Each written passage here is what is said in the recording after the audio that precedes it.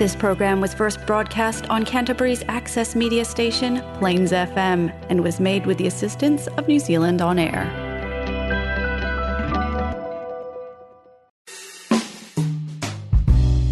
Sit back and relax with Jazz and Blues with John, coming up next on Plains FM. We'd like to thank the brew crew from Three Boys Brewery for supporting this program. Trust Three Boys Brewery to bring you Jazz and Blues with John.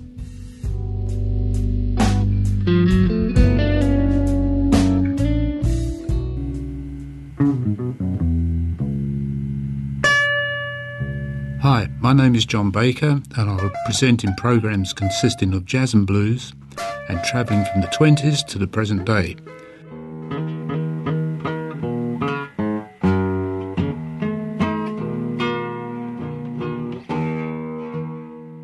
Two releases that feature the bassist as leader. The first is from Paul Chambers and recorded by Rudy Van Gelder in 1957.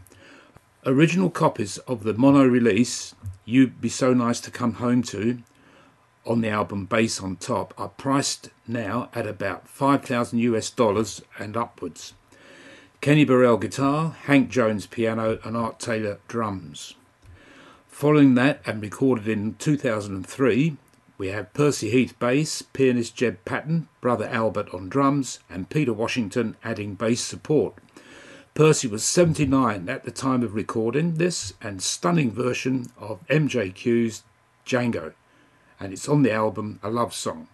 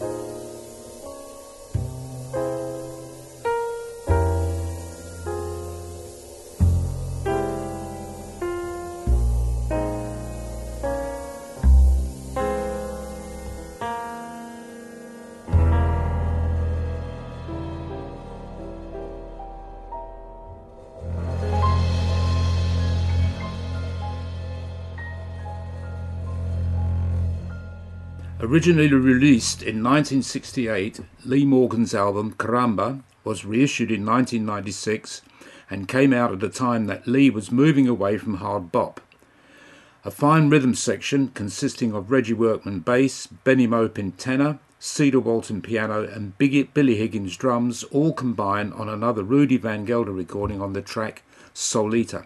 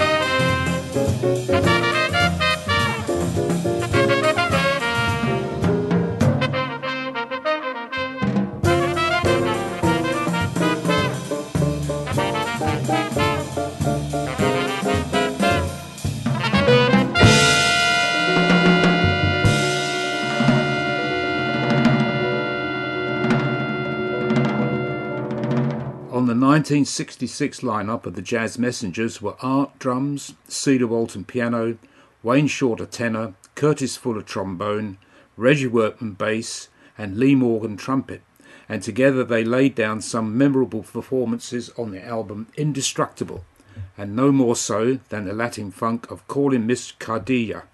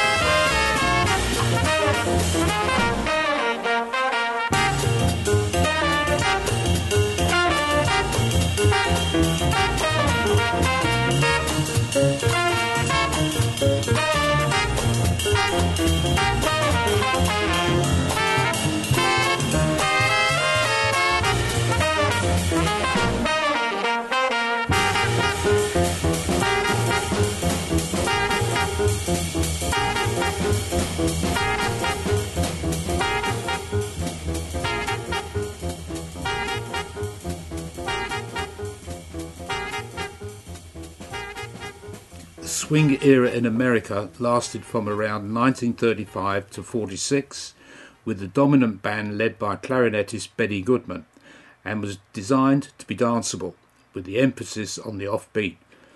Flying Home was recorded in 1939 and features solos from guitarist Charlie Christian and Lionel Hampton vibes.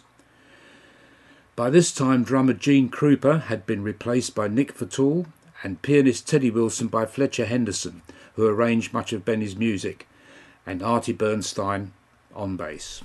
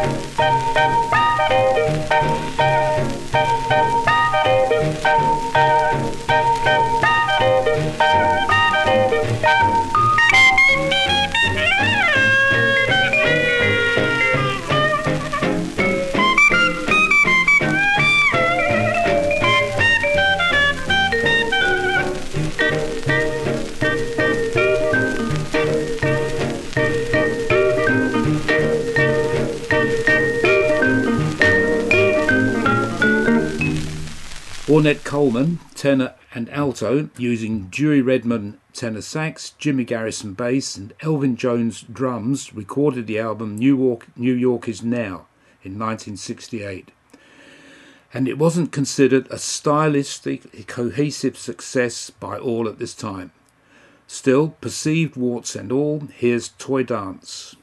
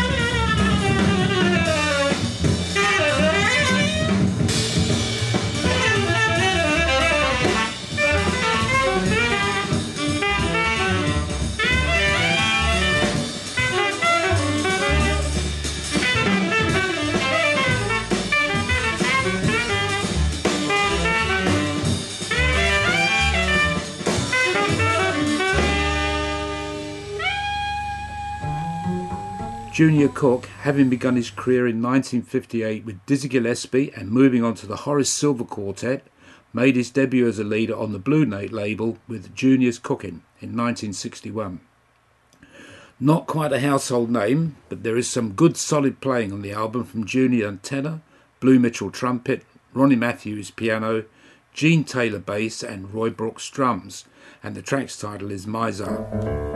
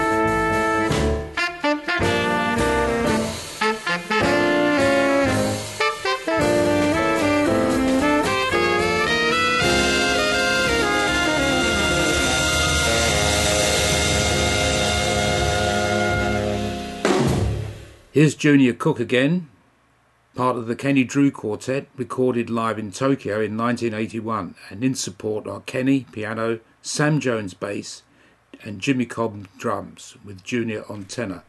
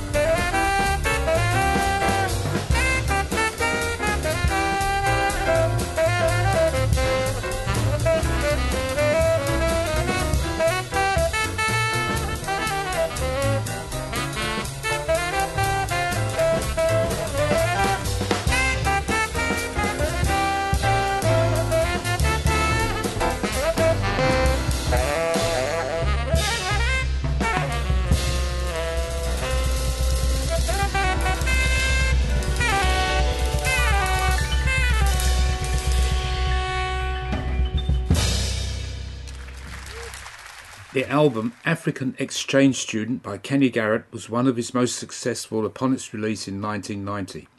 His career got off to a great start when he joined Duke Ellington as an 18-year-old in 1978, and this was followed by recordings with Art Blakey, Miles Davis, etc., etc. Here's Kenny on alto, Shanae Moffett bass, Tony Reedus drums, Mulgrew Miller piano, and they play Straight Street.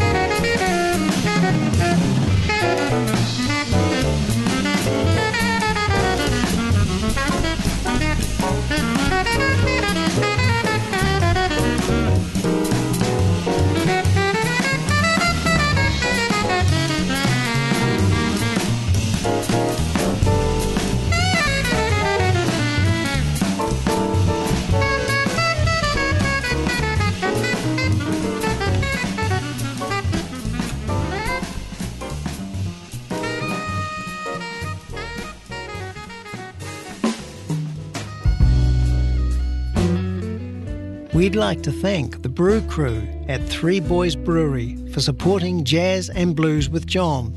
On Friday, Saturday and Sunday, a pint and a pie at Three Boys Brewery is available.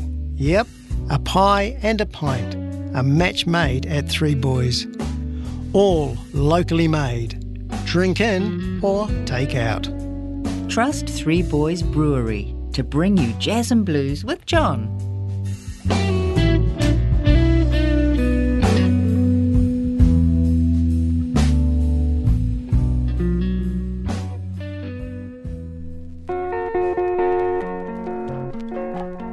Well, thanks for listening, and I'll be back in a fortnight with more Jazz and Blues with John.